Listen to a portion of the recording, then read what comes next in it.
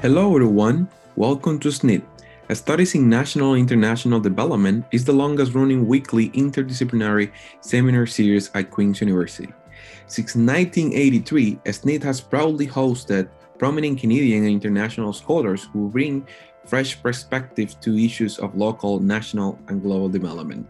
Please share our podcast with friends, family, and colleagues. We're glad to have you with us. Great. So welcome everyone to the last SNID session of 2022. And so thank you all for joining us today. And for those of you who've been following us throughout the term, we really appreciate your presence and your continued support of our seminar series. First, we'd like to acknowledge that while this event is virtual, it is being jointly hosted by SNID, Studies in National and International Development, which is financially and infrastructurally supported by Queen's University. And Queen's is situated on the shores of Lake Ontario, on the traditional territories of the Haudenosaunee Confederacy and the Anishinaabeg Nation. This territory is included in the Dish with One Spoon Wampum Belt Covenant, which is an agreement between the Anishinaabe, Mississaugas, and the Haudenosaunee to peaceably share and care for the resources around the Great Lakes, including the lake on whose shores we reside, Lake Ontario. My name is Carolyn Prowse. I'm an assistant professor in geography and planning here at Queen's, and I co-chair the SNID seminar series with Dr. Aija Tomach and Monique Yesonsao as our graduate student coordinator. SNID is the longest running interdisciplinary seminar series at Queen's University, and we are committed to hosting anti-colonial and justice-oriented scholars, practitioners, and activists. And we were really excited when Vanessa Thompson reached out to ask if we would support a mini-series on legacies of war, imperialisms, racisms, and transnational feminist solidarities. And this is the second session of the mini-series. The first was held 2 weeks ago. And we feel really fortunate as SNID to be able to think together with today's incredible speakers and with Vanessa and Catherine Mazurek about global imperialisms and the different kinds of solidarities that we can take and indeed are already in formation that the scholars and the activists today will speak about across different territories and across space. And with that, I will pass it over to the mini-series organizers, Vanessa Thompson and Catherine Mazurek.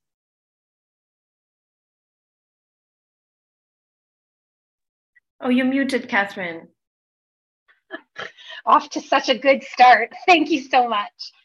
When the Russian war in Ukraine unfolded in February 2022, we observed the continuing political silence around wars and aggressions that have cost many lives, destabilized living conditions, and disrupted the right to genuine safety and to seek refuge for decades. While some of us hoped that the emerging interest and critique of war in Ukraine would foster further transnational bonds, many of us were appalled by the ways that this war was exceptionalized and how even solidarity was articulated in both nationalist and racialized forms. A racialized as well as anti-Black division shapes the perceptions as well as the politics of war. For many people on the globe, in Palestine, Afghanistan, Haiti, in Ethiopia's Tigray region, Yemen, Syria, as well as many other regions, war in its many forms, ranging from hot to cold, psychological and environmental, sanctions, state violence, or military interventions, is a deadly reality. That war impacts gendered and marginalized folks hardest is also nothing new. At the same time, we are observing an increasing multipolar political formation that also puts certain old truths to test. A one-dimensional focus on imperialism or legacies of empire, as we've learned from anti-war feminists in Syria or Kurdish feminist activists, or recently from feminists in Ukraine, often only reinforces the violence that marginalized and racialized groups experience in various regions of the world. It is obvious that US imperialism and neocolonialism continues to exploit people's livelihoods, resources, and lands, often through war or proxy wars method. Here, we just need to think of the wars in Iraq and Afghanistan. US commands such as Southcom or AFRICOM, aggression in Libya or Haiti. However, various forms of authoritarianism and fundamentalisms often linked with context-specific legacies of empire, for example, Turkish nationalism or imperial origins of the state of Ethiopia, are legacies that also ought to be taken seriously in anti-war politics and struggles towards feminist global solidarity. So a multi-directional critique and anti-war politics needs to attend to the many forms of imperialisms, link struggles against imperialism and authoritarianism, be it in their rather liberal or fundamentalist form, to create more livable futures for all that leave no one behind. I've learned from feminist groups in Syria, Sudan, and Libya, and they've called this feminist non-alignment from below, that it is a necessity to counter the politics of war with grounded, context-specific global solidarity. Such a politics then enables standing in fierce solidarity with protesters in Iran that are shaped by Kurdish struggle without relying neither on US imperialism nor feeding into anti-Muslim racism. It could allow for a politics of both and, as Margot Okazawa-Ray often reminds us, as one imperialism cannot be fought with another imperialism. At the same time, anti-war global infrastructures and connections would be needed to counter this logic, as well as to attend to the local formations of empire and authoritarianism, as well as fascisms. When Catherine and I thought about this mini-series, we decided to have our first event on the situation in Ukraine by bringing together Black, Roma, and Ukraine feminist activists to counter the dominant narratives around the war and to engage with the perspective as well as resistances of multi-marginalized groups that often have critical stories to tell. With this second event, we aim to contribute to further conversations around wars that are often actively ignored in the dominant perceptions and politics of war. When attending to the global, we thereby do not mean the other wars, which is itself a mode of homogenization. We rather understand this as an engagement with the global and local as interrelated and connected, such as the forces that we come up against: imperialisms, racisms, heteropatriarchy, racial capitalism, fundamentalisms, and increasing fascisms. We are grateful that our three discussants here have agreed to be in conversation, because they not only work on forms of war that are ignored in many debates and conversations on war and solidarity, such as the war in Tigray, one of the largest conflicts in the world with genocidal implications, the decade-long war against the Afghan population in Afghanistan, and the war against Kurdish people, including the recent Turkish attack in northern Syria and northern Iraq. Our discussants are also active in the struggles for justice, liberation, and peace. So we are grateful that our three panelists have agreed to join us today for this conversation and share their crucial insights and analysis. Elif Zarijan, Mariam Ravi, and Mabel Gebremedin, whom I will introduce to you now. And I'll start with Mariam. Mariam Ravi is a representative of the Revolutionary Association of the Women of Afghanistan, RAWA. RAWA is the oldest political social organization of Afghan women struggling for peace, freedom, democracy, and women's rights in fundamentalism blighted Afghanistan since 1977. Then comes Elif. Elif Zarijan is a writer, translator, and a Kurdish activist. She's a social anthropologist and worked with the late Professor David Graeber at the London School of Economics during her postgraduate degree. She has lectured at a number of universities across Europe and North America on the topics of feminism, radical politics, and global history. Elif is community and partnerships lead for the radical publisher, The Left Book Club. And finally, we will hear from Mabel. Mabel Gebremedin is the founder and president of the Tigray Action Committee, a nonprofit committed to helping end the suffering of millions of Tigrayans due to the Tigray genocide. Mabel is committed to bringing awareness to the ongoing genocide in Tigray and building a stronger, peaceful Tigray.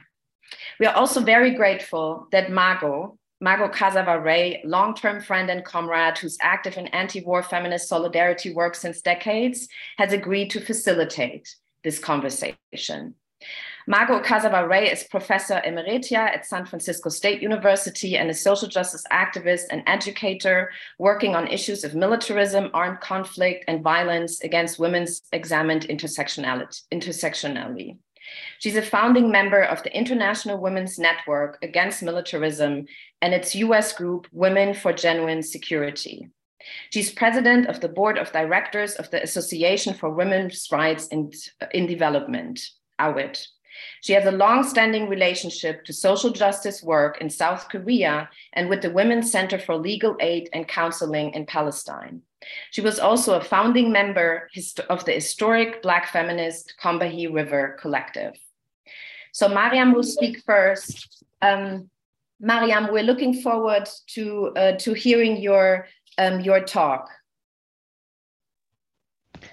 Thank you very much for everybody. Thank you for introduction. I start again. First of all, on behalf of my organization, the Revolutionary Association of the Women of Afghanistan, I would like to thank all of you for arranging this online meeting. As I told earlier, I'm coming from Afghanistan, where the most horrific and brutal forms of violence can be seen, where women have lost their rights and dignity, where they are not considered human beings anymore.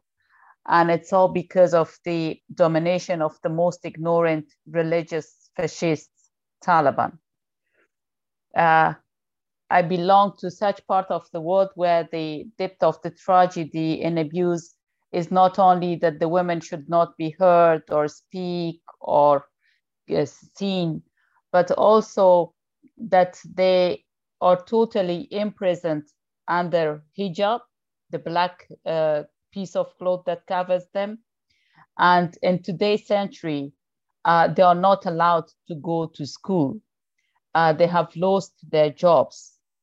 And not going to school and getting education, especially for younger girls, is the most, in the biggest tragedy that we face today.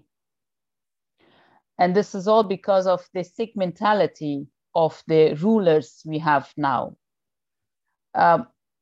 Actually, if we go back to the history of Afghanistan and the history of the world, we see that there have been some key changes in Middle East over the last few decades. And one of them was the empowerment of the Islamism and Islamic fundamentalism and religious extremism. From the time that Muslim Brotherhood was built, it had a very close link, and it still has a very close link with the most reactionary, anti-democratic, and anti-women powers on the earth. One of the main characteristics of the Islamic fundamentalist creators is that the inhuman attitude towards women and the misogynism that makes them very much different. And another important symbol of Islamic fundamentalist forces are that they are acting as the puppets of capitalism, as the puppet of imperialist dominations, and of course, as the actors of the imperialist wars in our regions. What's being done by the fundamentalists in our devastated country is because of the existence of these ultra-reactionary religious fundamentalist parties who are linked with the institutions such as CIA. And of course, they have also the support of different governments around our country, like the Iranian regime, the Pakistani intelligence, Saudi Arabia, in Turkey, and many others who are involved in Afghanistan in the 4 decades in supporting fundamentalism. As you probably know, fundamentalists have a long period of ruling in Afghanistan, and the most well-known fundamentalists such as Rabbani, Masood, Gulbuddin, Mazari, Sayyaf Dostum, and many others who were the masters in the bloodbath and looting of lives of our people, the honors and properties of our poor people. They were all those who were pumped with the funds, with the weapons, with the political support coming directly from CIA, especially during the Soviet invasion. And the puppet regime, pro-Soviet puppet regime, in one side, and the fundamentalists on the other side, actually eliminated all the democratic and progressive and leftist movements during 70s. And today, after 9/11, the US and NATO invaded Afghanistan with the deceiving slogan of democracy, women's rights, and war on terror. They actually used these slogans to justify their military occupation. And today they are saying that they are very much surprised, and they are even talking about a strategic failure after the fall of Kabul. But the reality is that we believe that everything went according to the plan. The US imperialism, in according with its usual policy, spent 20 years in backing the rotten and corrupt regime of Karzai and Ghani, and empowering jihadi drug lords, mafia leaders, and in the meanwhile, dealing with Taliban. Why we believe that they dealt with Taliban, why we believe that they supported Taliban.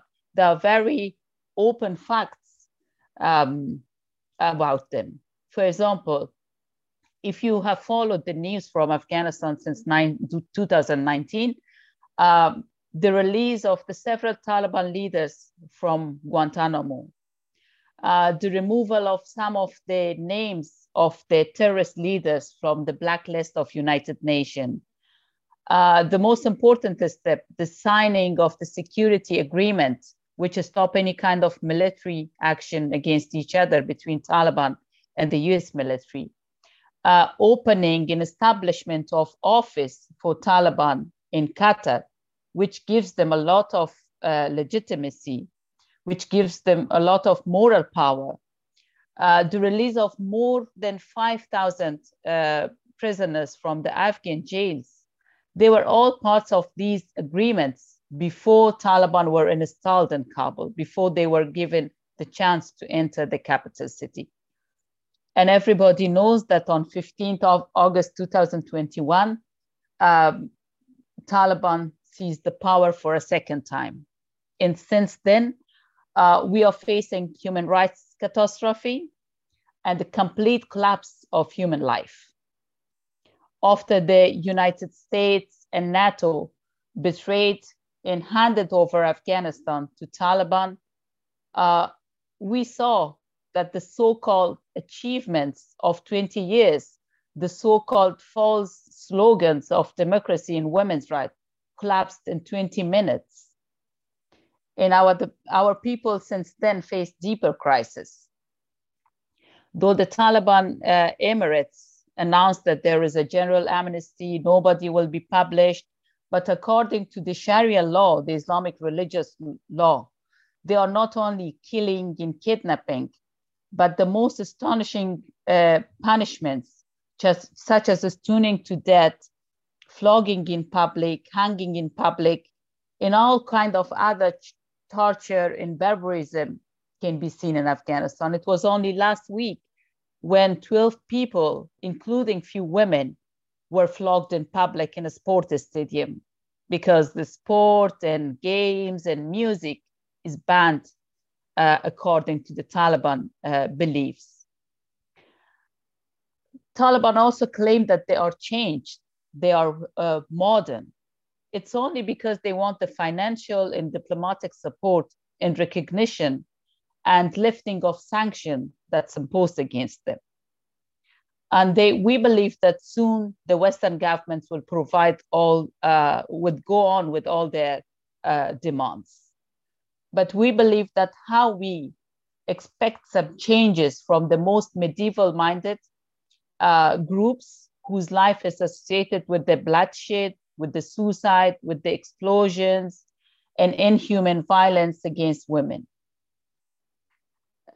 Unfortunately, living in Afghanistan and living in the capital city of Kabul those days, I believed that the whole country completely collapsed.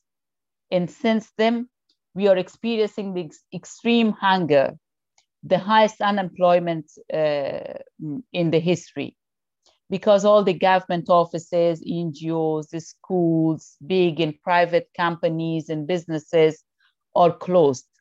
And it affected a lot. We are seeing a complete financial downfall.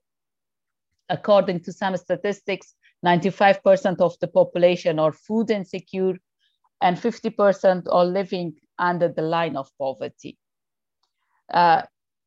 Actually, it's not just the first year Afghanistan is experiencing in the last 4 decades this war. But this war also taught us another lesson. It proved that the regional countries who are involved in Afghanistan and the Western powers who were present in Afghanistan, they always supported the biggest killers, the biggest abusers, and the fate of Afghan people, the life of Afghan people, and the destiny of Afghan women had no value for them. The most important for them was to achieve their own economic and strategic goals and interests. If we see that today Afghanistan is a battleground for not only the Taliban in the interest that United States has in Afghanistan, but also there are many other governments like China and Russia who are deeply involved in Afghanistan. CIA continues supporting the new forms of fundamentalists. Daesh is increasingly supported, and their networks is being separate, especially in the northern parts of Afghanistan, where we are sharing border with Russia. And as I said before, the neighboring intelligences of Iran and Pakistan also, or each one of them have their own puppets. We believe that if, according to the wishes of the Western government, Taliban continue surviving, the only demand that the Western government have from Taliban is to make an inclusive government, which means bringing all the ethnics of Afghanistan. Or, for example, they are pressurizing Taliban to reopen the girls for schools. But actually, we should remember that the strategic interest that most these imperialist governments have in Afghanistan is dealing with Taliban and supporting barbaric jihadis and Taliban and Daesh. These are the safeguard for their interests. Even some female figures are pretended to be anti-Taliban, but unfortunately we see that these are showpieces. They are those who are enlarged and made famous by the Western media and by the CIA especially. The jihadi fundamentalist warlords are presented as the only so-called resistance against Taliban, but this is not the reality.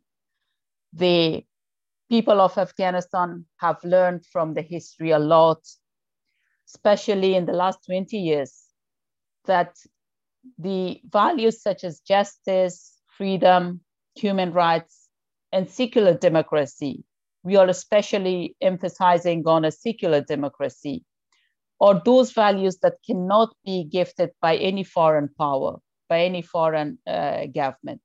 These human values can be institutionalized and can be brought in the society only through the struggles and efforts of the deprived and oppressed masses of Afghanistan, in which case no force will be able to threaten that and to take it back from us. If on the one side, in the last year, we were witnessing of Taliban being in power for a second term, but on the other side, we also witnessed the courageous protest of the Afghan women. the most important voice we want to be heard from Afghanistan is the voice of resistance, especially the resistance of women.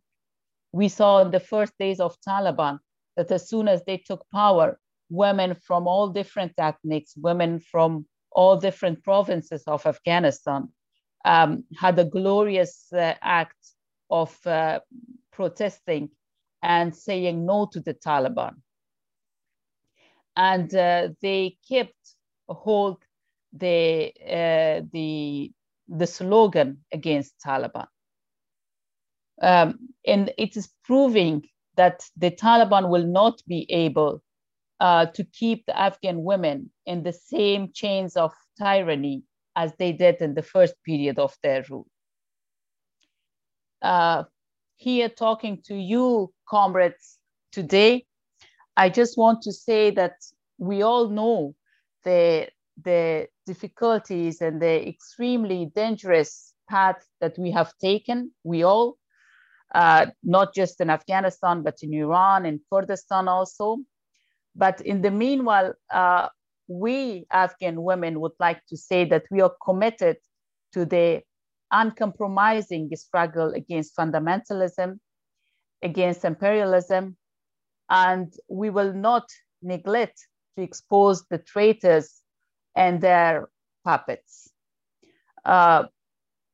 We know that the situation is very difficult. It is suffocating in our society. But in the meanwhile, we believe that there's no way out to the current miserable situation. Expect the struggle for liberation. And the real resistance is inside Afghanistan. The progressive and democratic forces need to be empowered, need to be supported. Education plays a very important role, even in a small number. But if women are mobilized, especially from the poorest and remote areas of Afghanistan, they can play a very important role.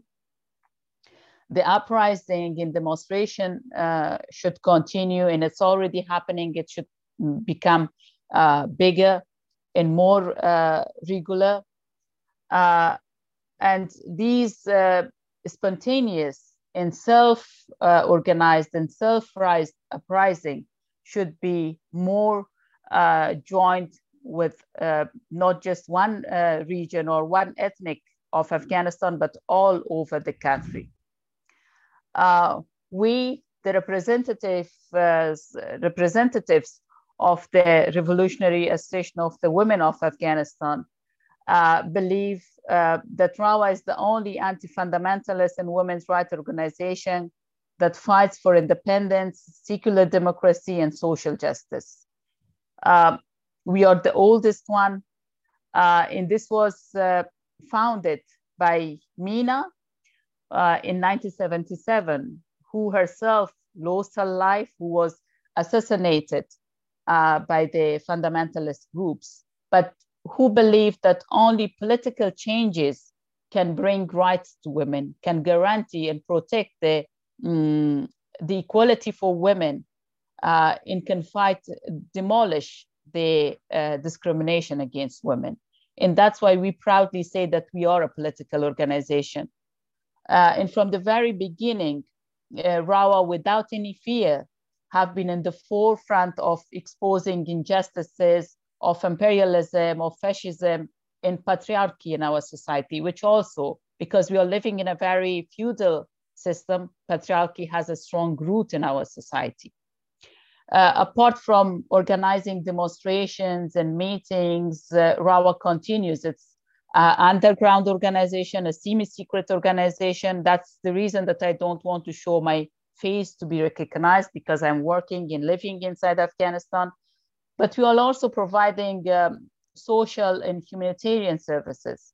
And we are especially working very hard for providing literacy classes and home-based classes as a tool to empower women, as a tool to encourage women and build confidence for them to play the important role that they have in the social and political life of their country. Since the schools are banned for girls, we have started these network of the home-based classes where girls of young age, of 12 and 13 years old can come and study English and science subjects.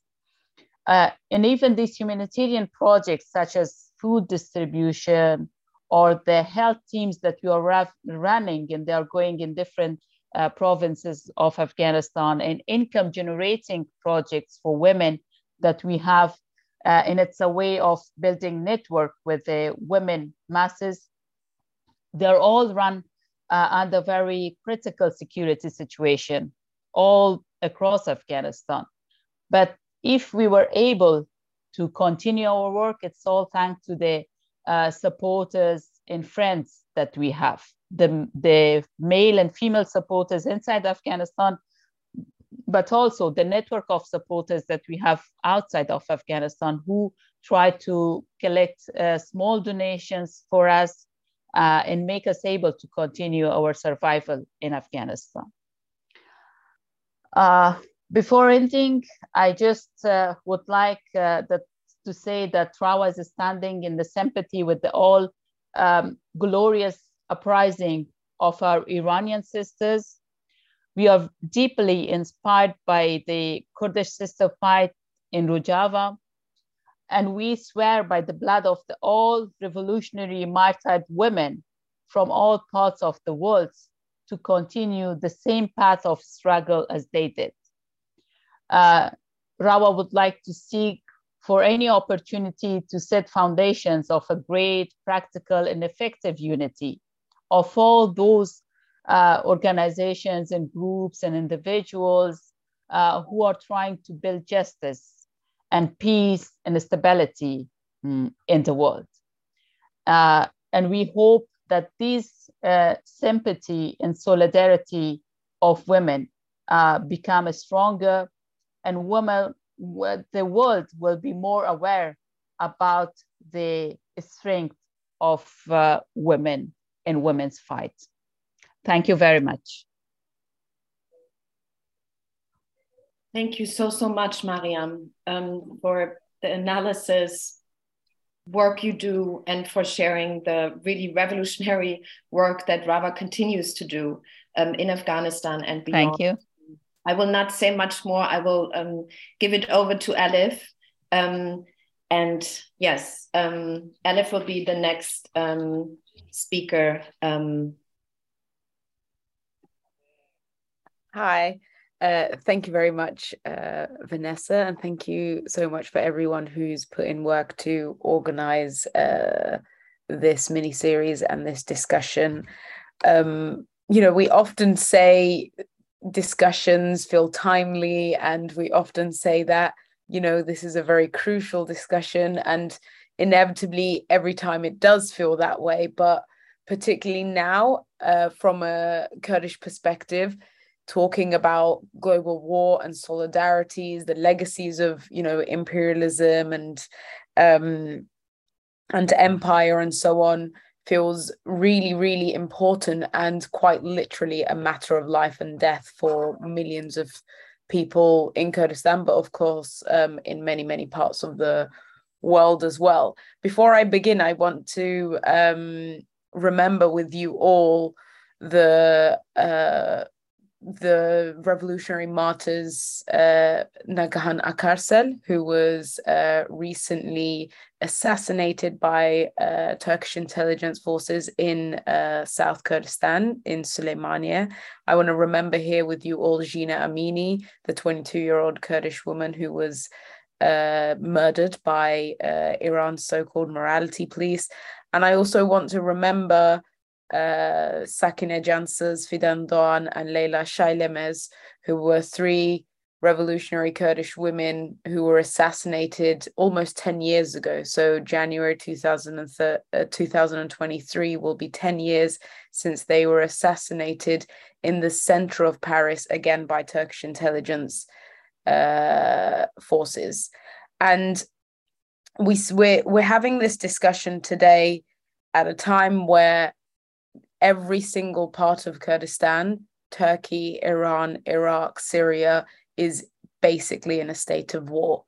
And this is a war against a people, a nation, but also not just a war against a nation, also a war, a very brutal, a very ruthless war against a alternative that I will touch on a little bit more in a second, and a war that was always unfair because one of the forces that is at war with the Kurdish people is the second largest NATO army, the Turkish army, and that was already an unfair war, but particularly recently, the Turkish army have been using chemical weapons against Kurdish fighters.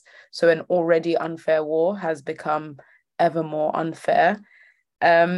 So it's a bit difficult to try to capture all the impacts and the effects of what is happening.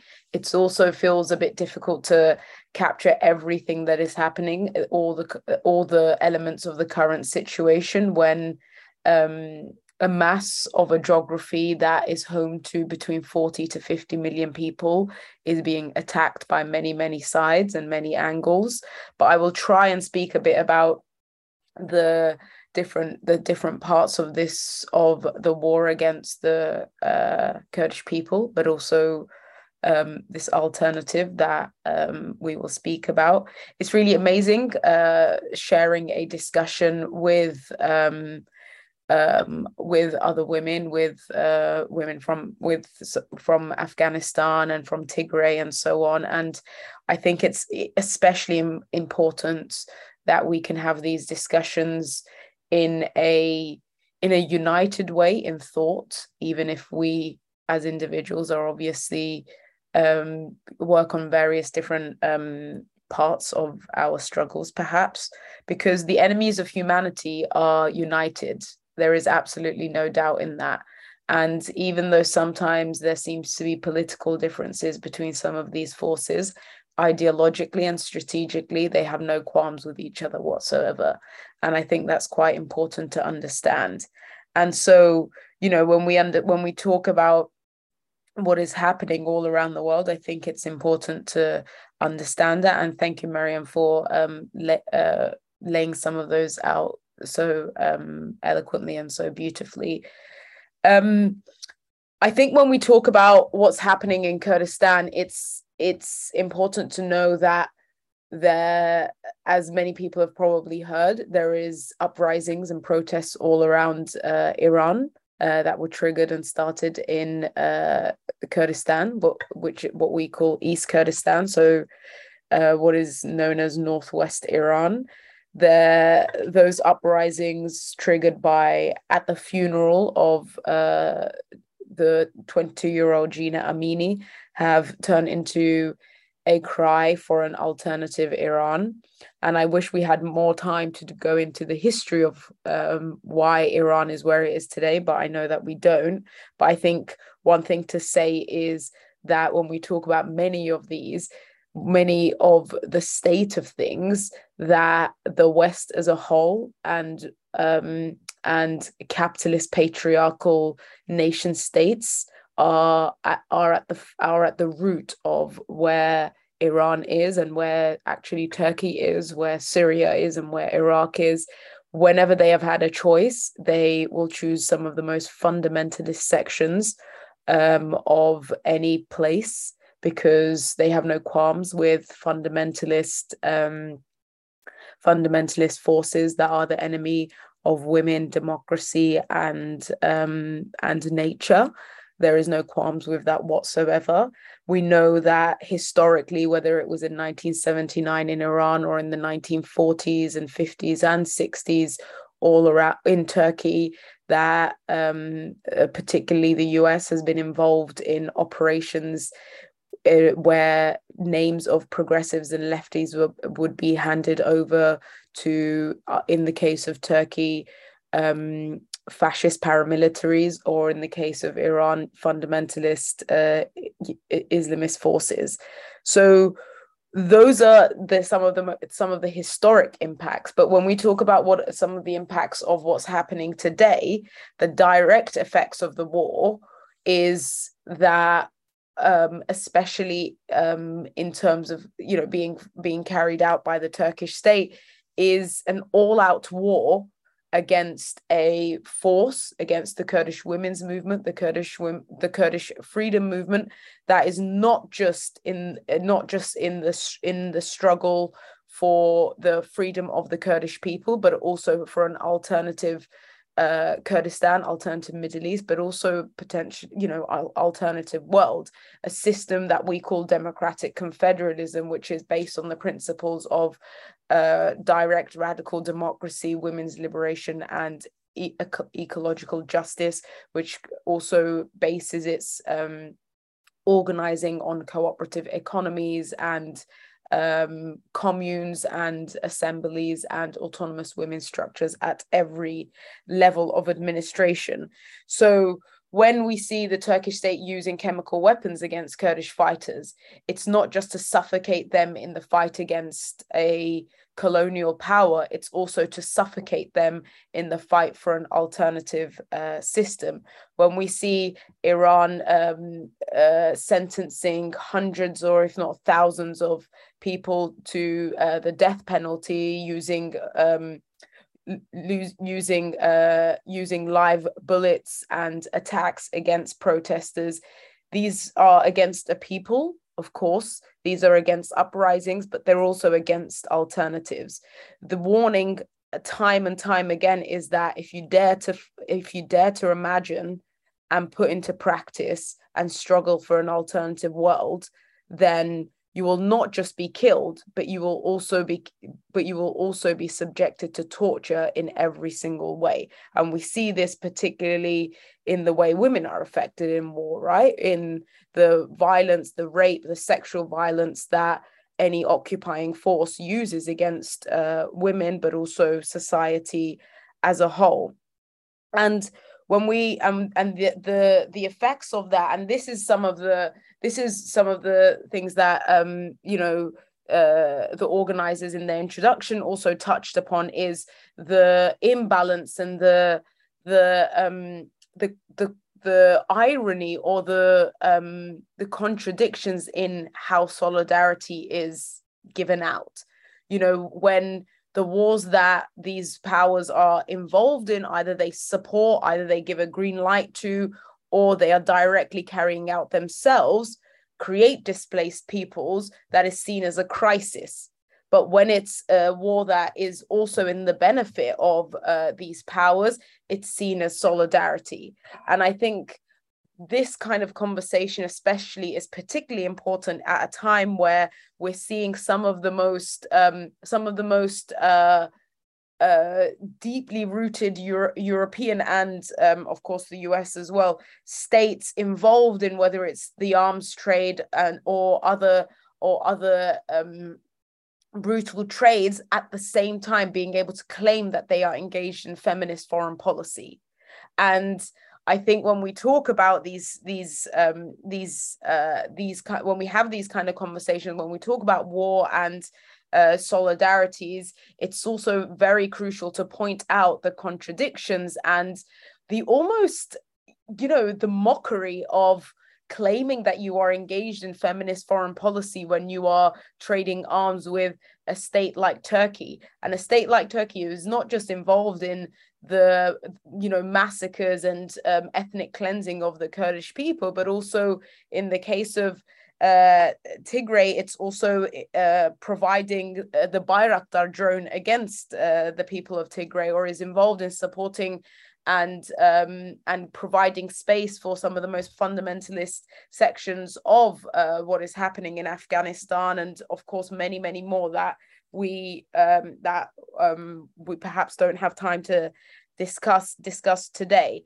And I think it's important to mention this because when we talk about imperialism, often what we limit our analysis to is, the US and the UK and so on, which of course should constantly be spoken about. We should never give those a miss because they're the big brothers, right? But it's important that we don't do this at the expense of some of the more new imperialisms. So not necessarily neo-imperialisms, because that's these states involved in a new, in different types of imperialisms, but there's also new imperialisms in the form of Turkey and in the form of other more localized or regional colonial powers. And that's really, really important to talk about. And also in the case of the Kurdish movement, I think, or the Kurdish people, it's also really important to have an analysis that isn't just limited to the physical warfare that we can see, even though sadly most of the time people aren't talking about that either.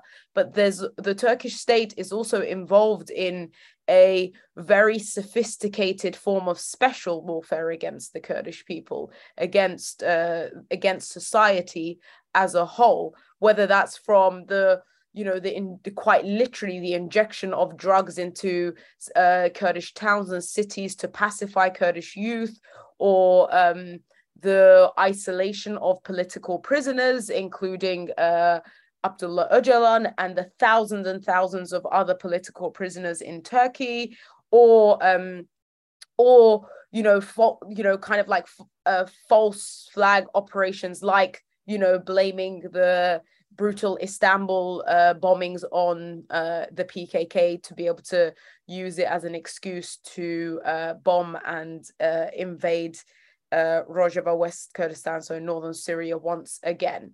And it's important to be vigilant of these types of warfare as well, and how that also connects to the criminalization of our struggles.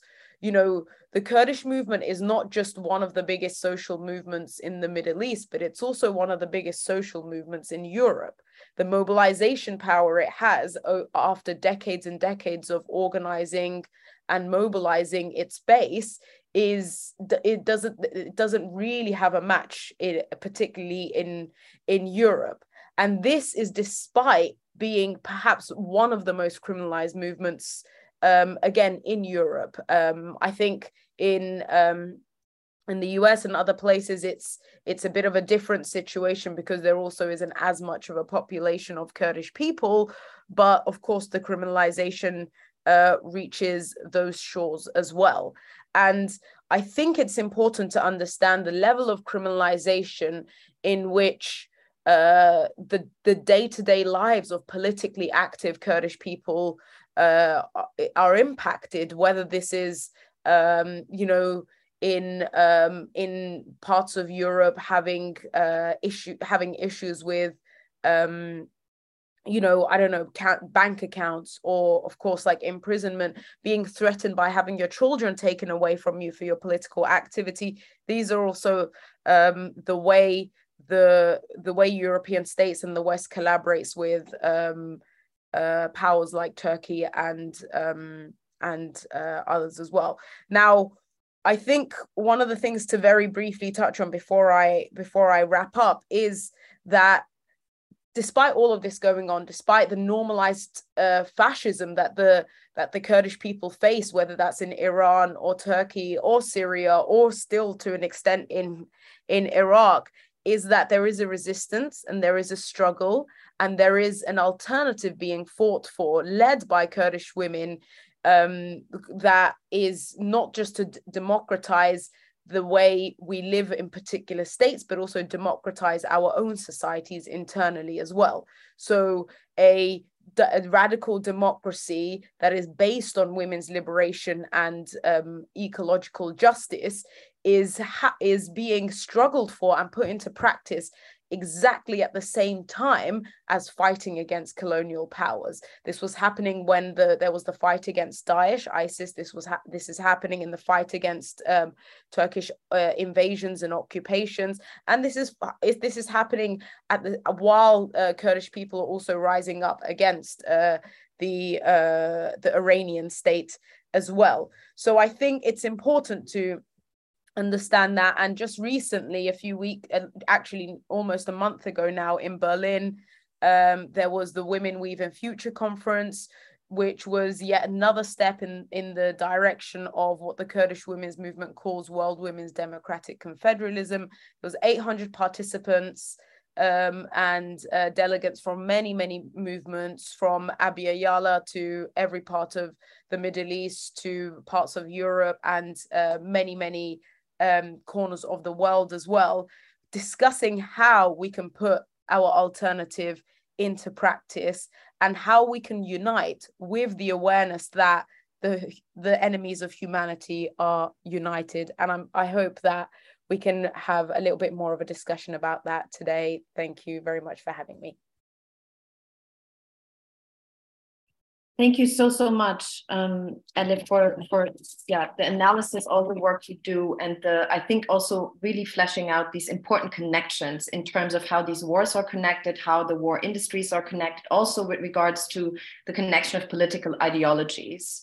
And I think, that's also very timely then that Mayabel will come in talking about the genocide in Tigray currently going on, and the work that her committee and the committee she's involved with is doing. We're grateful to have you, Mayabel. Thank you.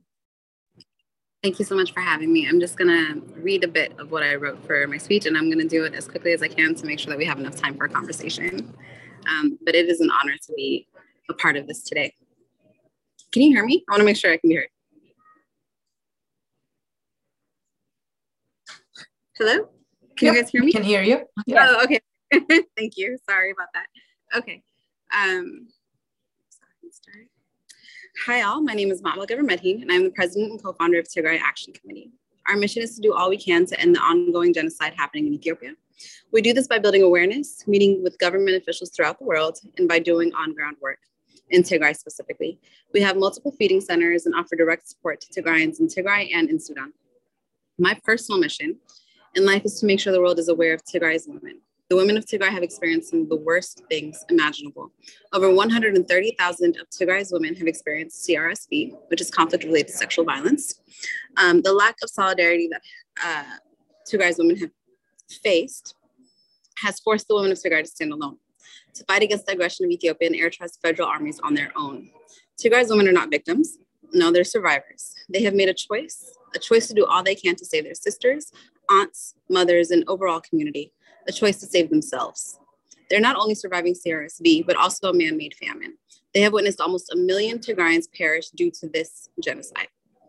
The international community also had a choice, and instead of has chosen not to save the women of Tigray, they have chosen to allow them to rot. Solidarity builds community, and community is what we all need the most. The lack of solidarity and allyship we Tigrayans have experienced for these past 2 years has taught us that we are all that we have, that no one is going to save our families. Yet we have not given up on the international community.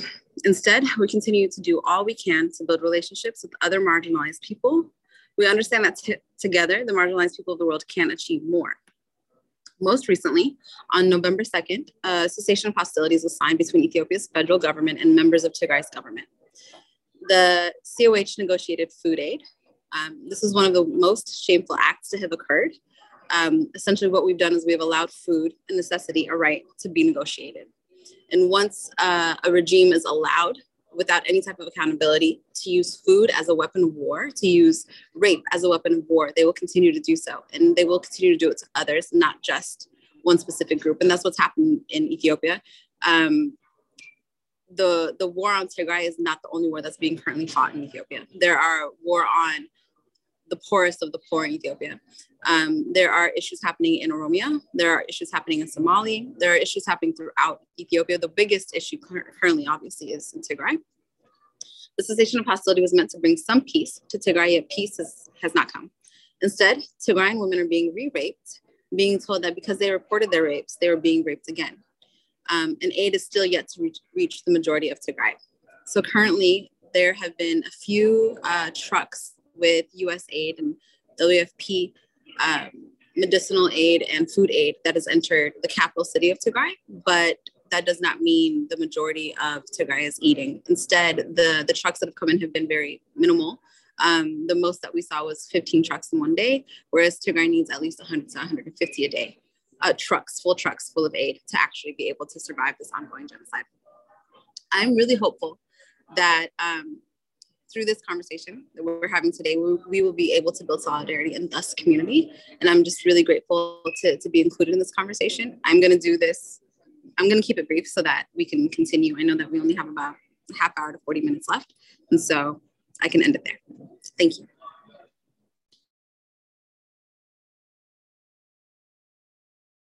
Thank you so much, Mabel. Maybe I know that that Margot has some questions ready, and maybe then we can start with you also, because you really limited your contribution so much. Thank you. And first of all, thank you very much to all the ways that you all made the connections. Very much needed. And I have a couple of questions that I want to start with. And, the first question is, has to do with this question of solidarities. As you all said, the elite have a deep solidarity thing going, right? In all the ways that you described. And so from your perspective, what would a feminist, transnational, however you want to describe the ways that you just talked, what would be the key principles of that kind of a solidarity? And some of you touched on it, and I think it's worth spending time here to answer that question. And I also invite people in the chat to list your principles: feminist, transnational, anti-imperialist, anti-colonial, anti-misogynist, all the antis, that we talked about. What would be the important principles? And Mabel, why don't we start with you, as Vanessa suggested? Absolutely. So the issues that we faced within Tigray and Ethiopia overall is that a lot of the feminist organizations that have been within Ethiopia for a while have essentially ignored what's happening to the women of Tigray. And so the principles of feminism has been essentially used against Tigrayan women, which is something that we would never imagine.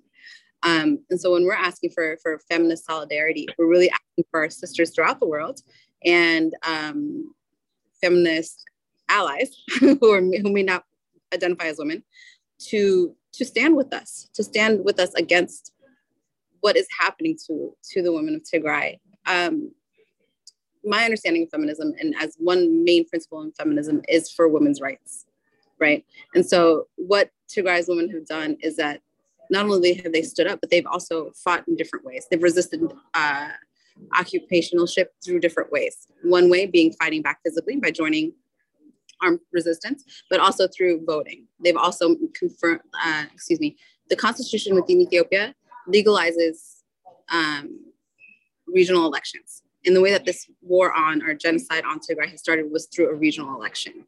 And the majority of the people that voted on that day were women. And so as a women's rights advocate, it's important for me to remind the world that they're not just fighting through physical force. They're not just fighting through surviving and trying to feed their families and whatnot. They're also fighting through legal actions, through civic actions, through many, many ways. And so I would hope feminists throughout the world would want to have some solidarity with us on that point. And then you said international. I'm sorry, what was the second part of the question? I think because we're running out of time, let me ask the other speakers. Yeah. So just in a word, I know it's complicated.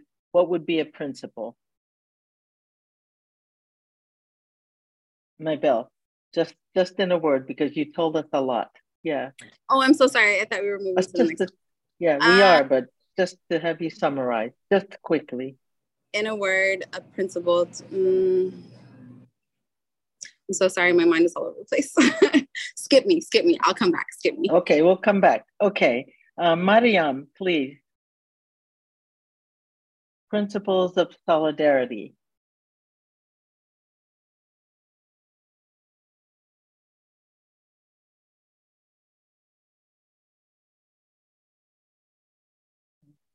Mariam, are you still here? Yes. Okay. Yeah. Can you? Yeah, please. Can you share with us your what?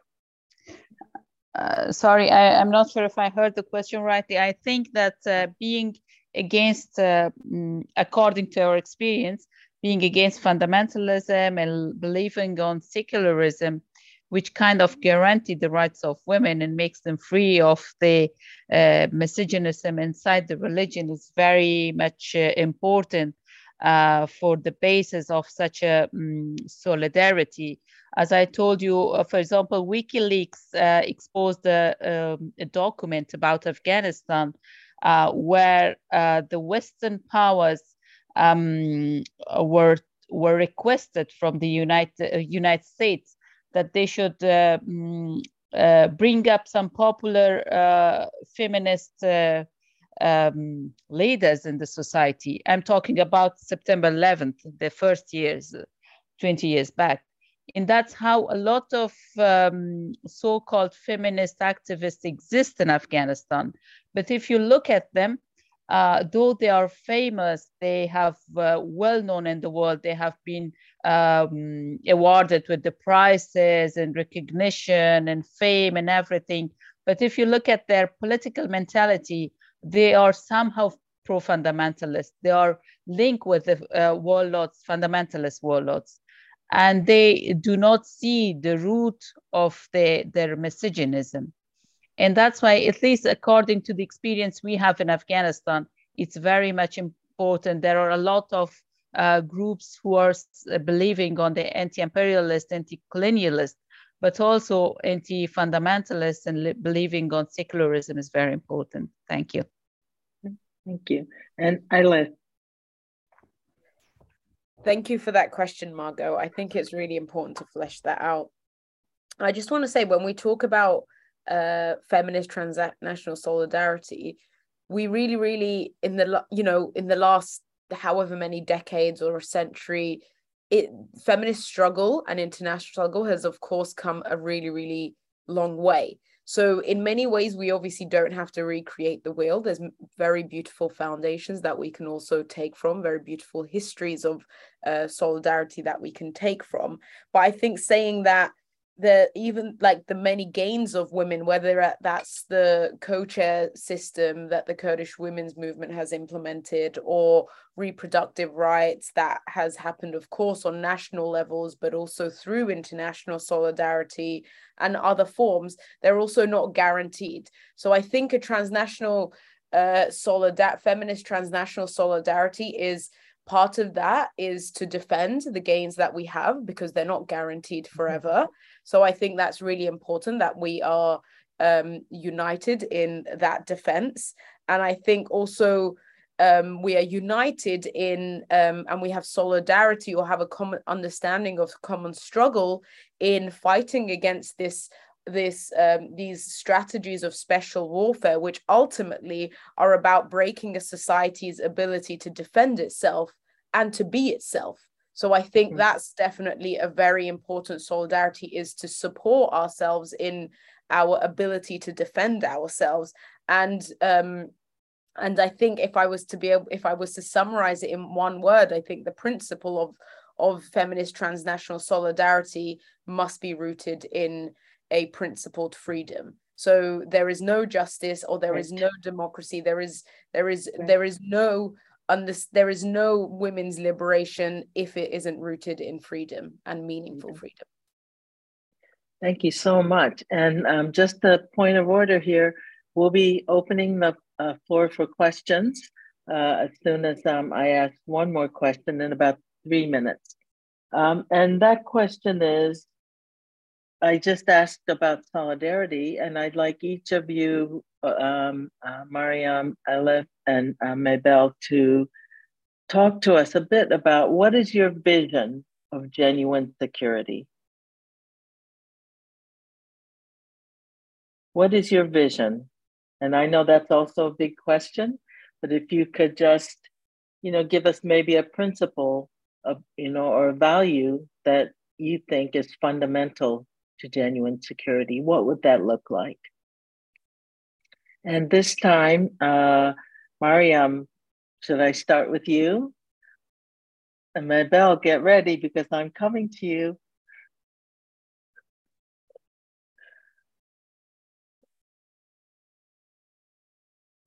I'm ready if you'd like me to go, Oh, but I think you asked for Miriam. Okay, why don't you go ahead, Mabel, and Mariam, I'll come back to you second, and then I'll have last. Okay, so mine is a bit of a double answer. And so being that I passed my last one, I just wanted to really quickly touch on it. What I was hearing Mariam say, as well as what I was trying to say as well, is that feminism has been used as a weapon against us. It's been, the term itself, the name, has been weaponized against Tigray's women, against Tigrayans in general, throughout the world, not just in Tigray or in Ethiopia.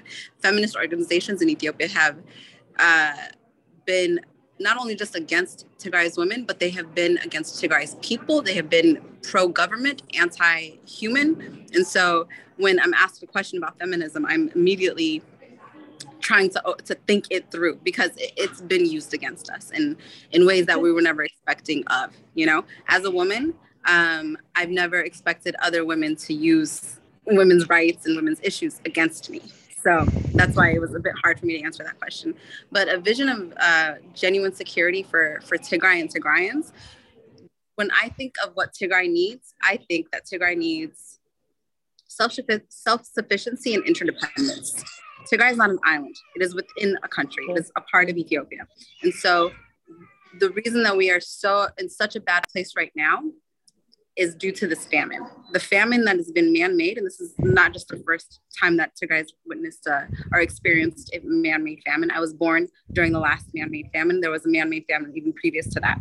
And so this is something that is constantly happening to Tigrayans. And so when I think of genuine security, I understand that we need to be self-sufficient. Tigrayans need to be able to take care of themselves, of ourselves. And when Eritrean forces or Ethiopian forces come into Tigray and burn every single crop they can find, kill all the animals and all types of food, and then the Ethiopian government blocks food aid from coming in, we don't have the ability to be self-sufficient. We can no longer take care of ourselves. Instead, we become dependent on the world's aid programs and other NGOs to provide that aid for us. So self-sufficiency is a way that will is a way that will confirm that we're able to survive and that there is a Tigray tomorrow. Oh, my time? I'm sorry, I'll go fast. Okay, and then also interdependence, because I understand that Tigray, again, is not an island, and we need to be in positive relationship and community with our neighboring nations. So, sorry. Okay. I'm sorry to cut you off.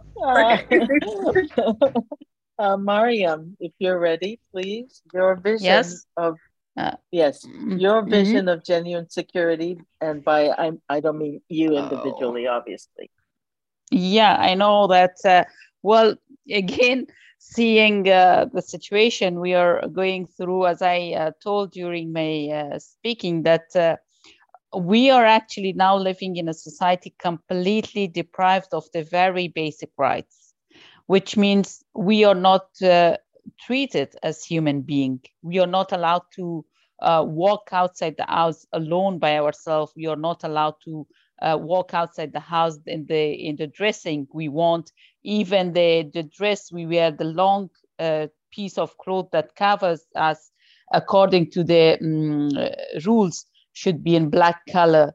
We are not able to breathe freely.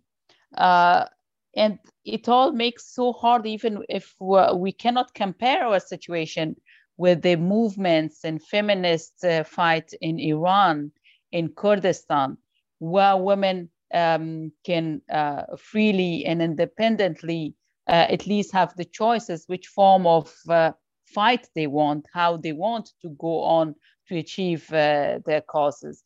And that's one of the reasons that living in a very conservative and fundamentalist dominated society, living that women have even not many options to fight back. But anyway, we have learned that through the 40 years of our experience, that any anti-fundamentalist fight, anti-imperialist and anti-discrimination fight can be achieved through education and awareness. That has been like a key tool for us, because in conservative societies such as Afghanistan, to build up this education in confidence for women, to build up this empowerment for women, to stand up and fight for their rights, itself is a revolution, itself is an achievement. And this is the least vision we have for ourselves, that the larger number of women can appear, can mobilize, can believe on the political and social struggle for their rights. Okay, thank you so much. Ella. Thank you very much. I know we're limited for time, so just very quickly, a vision of genuine security from the Kurdish women's movement perspective is one that is rooted in self-defense. So self-defense in every area of life, whether that's physical self-defense in the fight against an occupying force, whether that's a ideological, political, systemic self-defense in the form of, autonomous women's structures and, that already exists, like autonomous women's justice committees, and also, or whether that's internally in, even in like the domestic sphere in terms of, when it like your own partner or sometimes children as well. So self-defense in every area of life, and understanding the self-defense on a systemic, ideological, philosophical, and physical sense. And all of this all being rooted in the principle of freedom. So freedom comes up here again. Thank you. Thank you so much. Before I open it to the folks for questioning or questions, let me just ask a rhetorical question. Ella, you talked about the Worldwide Women's Confederation. I think that's the correct, but please write in the chat if it isn't. So I'm wondering, this is a question for us internally, right? Who must we become as we're in the struggle against imperialism and colonialism, so that when the day comes and there's freedom and self-determination and all of those things, that we won't end up recreating what we just created, that we just transformed. And I'm sort of asking us to think about the own contradictions in our movements, in our life, and the implosions that we've seen in various ways, right? So who must we become? I'll leave that as a rhetorical question.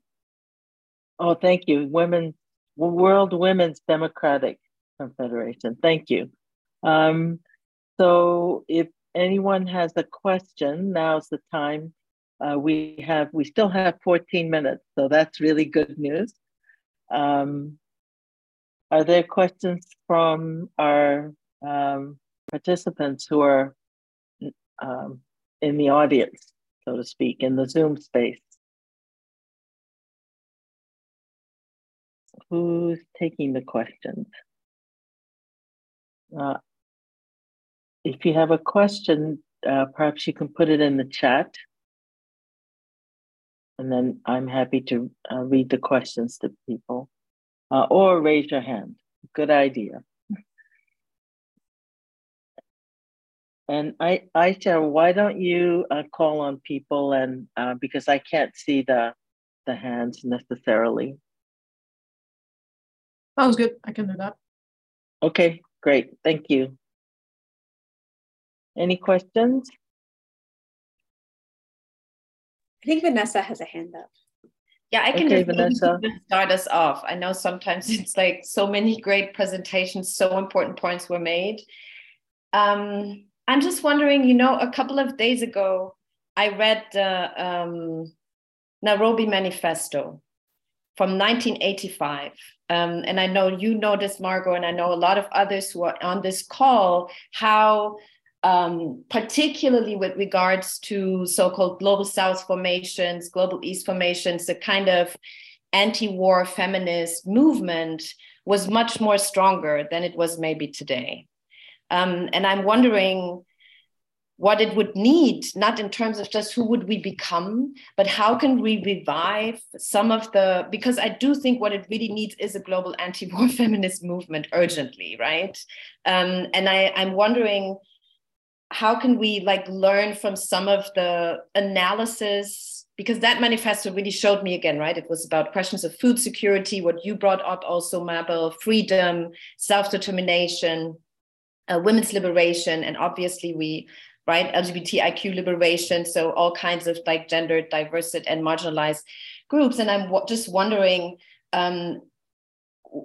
because times at the same time do have changed. Elif, you mentioned this with the new imperialisms, right? So it's not just, we cannot just concentrate on US imperialism anymore, right? With these formations, or state capitalism as in Russia, or if you think of China. So how can we imagine and move towards also a new, but also reflective global articulations of an anti-war movement, I think, which we so desperately need. Mm-hmm, mm-hmm. And I'd like to just add to that is global, and how must we also understand the regional? And, you know, the Turks aren't new imperialists. Remember the Ottomans. So, and where do you begin to tell the story, right? So, okay, that's an excellent question. Let's take it back to the panelists. And for those of you who are in the audience, so to speak, please write in your answers here as well. Who would like to begin? I won't call on people this time. If you have thoughts about how to kickstart, as it was, or really support anti-war movement. Okay, Elif? Hey, I'll kickstart it. I mean, thank you so much, Vanessa and Margot, for your addition to that question. I think actually perhaps it's one of the most central questions for the international feminist movement, what you've just asked. So it would be a miracle if we were able to answer it in the last 10 minutes of this session. But I think even just to give a bit of food for thought, I think, part of the answer is that it's actually a very important question. And I think just that alone, I think there needs to be, mass discussions and so on on it. But I think there's two things for me to say here. The first is that, Margot, you're right in that, kind of like Turkish imperialism in terms of its rootedness in the Ottoman Empire, of course, is not a new thing. And I think not many people know that. And especially because things have gotten so much worse for, some struggles in the region. I think there's actually some Ottoman Empire nostalgia that you see as well, not understanding that actually many peoples, whether that was in Palestine or other places, were essentially treated as slaves during the Ottoman Empire. So I think that's that's a really important reference. And I think where to start from a Kurdish movement perspective is the start is from the start of civilization. So obviously that's quite a long way, and that start is always moving, of course, with new research and new analysis and so on. But I think the analysis is based on that women are the first colony, and therefore society, or we cannot be free without freeing the first colony. That's in a very simple simplistic and reductionist sense, that's basically what it is. And I think therefore what the Kurdish movement offers is something it refers to as the third way. The third way, as during the Cold War, it was relevant in that it's not that we shouldn't have to choose between the US and Russia. And today in the Middle East particularly, it's also breaking the choice between advanced capitalism and fundamentalist Islamism. It's breaking that. It's that we come up with our own way, and actually we already have. So it's time to also unite around that and build that. Now, there's an interesting position that the Kurdish people have in the region, because the dominant, the dominant understandings is between whether, if you're Turkish, there's the grand history of coming from the Ottoman Empire. If you're an Arab, then it's like, 20 something states of like that speak Arabic. Or like if you're Persian, there's also like this reference of like this grand history as well. Now the Kurdish people sadly also experience this like quite chauvinistic approach from like many sides, and therefore the alternatives that it produces also kind of like get treated with this condescension sometimes. And I think that has been broken to an extent and is being broken every day, that these little people, the Kurds, they actually have come up with this alternative and they're putting it into practice. And in terrs of where do we look, Margot? Isla, we just have about 6 minutes, so let me give Mabel and Mariam a chance to answer that question as well. Sure. Thank you so much. I know this is so exciting and there's a lot to say. So Mariam or Mabel? I can do a quick answer to that. Okay. We are seeing fascism grow throughout the world. It's everywhere. It's growing and growing. And so I kind of answer that question with a question. Is this something that we need right away, or is it something that's going to happen later? Because through fascism, when we see that fascism comes to a community, we need someone to fight it, right? It's not something that we can accept, right? And so if the fascism that was coming in Ethiopia that attacked Tigray, had Tigrayans not defended themselves and rose up and resisted, I wouldn't have any family members at all. I'm not sure if I do at this point that have survived, but that's because they fought back. And so the war has come to Tigray, and Tigray has fought back.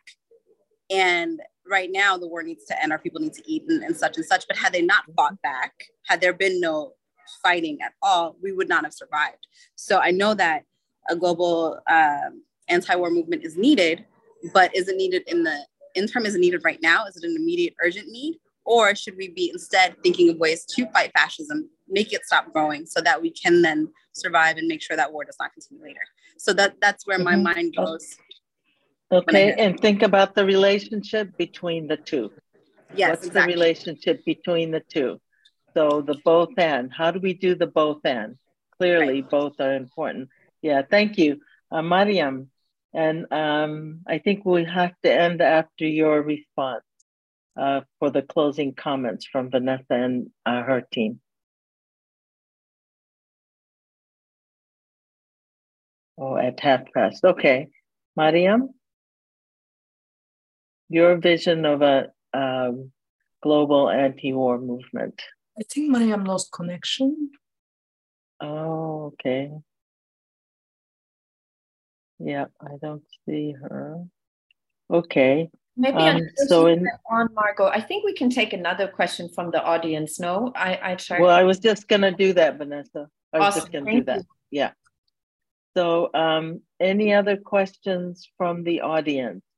And again, also feel free to type your thoughts in the chat, and I'm sure those will be recorded as well. Please raise your hand, and you can be unmuted. Anybody? Any questions? Okay, why aren't you all asking questions? What's going on here? I'm happy to ask Carolyn. a question. Yes, Carolyn, please. Well, first, thank you all for such a beautiful discussion and such an urgent discussion. I really, really appreciated learning more in general and thinking about this question of solidarity. And I am a geographer, and so I often think quite spatially about things. And so I'm wondering, like, if you could say a little bit about like what are the spaces of solidarity? What are the spaces through which solidarity needs to be enacted? And what are the new spaces that maybe need to be created for solidarities? Like, I'm thinking of this virtual space maybe being one kind of space in which we can create linkages across different struggles, but like what exists and what maybe is needed for greater forms of solidarity. And let's open this question to other folks too. If you have some thoughts about this, and not just put all the weight on our panelists. They've been giving us a lot of thoughts. So if there's anybody else who has any ideas, please. I think must be a shy crowd or something, but anyway, okay. Is Mariam back by any chance? Can you tell? No? Okay. Wow, this is kind of unreal, but okay. Mabel and Aleph, maybe this is your last words. We have 1 minute each, final words, and then we'll turn it back to the team. Sorry, Margaret, we do have Beverly Mullings who's raised her hand. Oh, okay, Beverly Mullings, all our relations, yes. Please unmute yourself, or somebody can unmute Beverly. We can't hear you, Beverly. You're still muted. Trying to unmute her. Okay, thank you. I think that was our security. Okay, go. Okay. Fine, I couldn't unmute. Sorry about that. Thank you so much for this panel, this conversation. I think it's so much needed. One of the things, as you all spoke, that really had me thinking was, you know, I teach in a Canadian university. I meet students every day, and half of what you're speaking about, I would say the vast majority of people have no clue. They haven't followed, they don't know about it.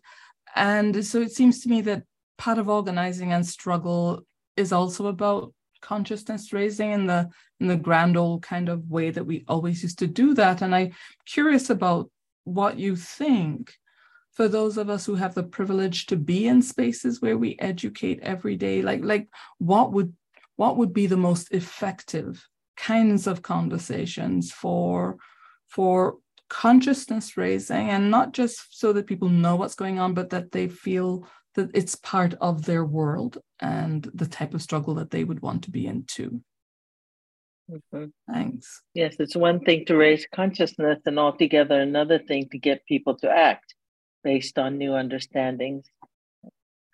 Okay, our time is up. So could we leave that as a rhetorical question? Vanessa, you're the it's 1:30 when we're supposed to stop. So I think I definitely thank you so much. It's such a crucial question, and I think it's something that we continuously grapple with. But right, how much political education matters in that moment, but also how much the turning towards movement organizing matters, because there is no radical transformation without movement organizing. But obviously also the role that popular education plays in this, where we know that people like Mariam Rava have been doing this since a very long time, Mabel and the collective she works with, as well as Elif. So I can just join into really what Beverly already just said. It's just wonderful to be in conversation with you. Thank you so much for, being contributing to this panel, sharing your analysis, fierce analysis, which I think was so greatly also connected in a transnational revolutionary feminist way.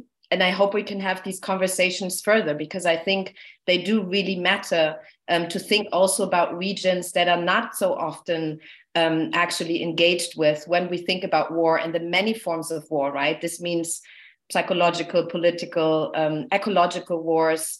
And that's also something for the next two SNID mini-series events that Catherine and I would like to do on the mini-series, like to go further with the conversation, also to pick up food security, as well as the local forms of solidarities that are happening in Kingston at this moment. So Catherine and I are really grateful that you participated. Margaret, thank you so much, as always, for your generous facilitation and really food for thought, and also, really pushing us towards our limits in terms of how we think of solidarity. And I'll just pass it to Aisha, who will close our meeting today.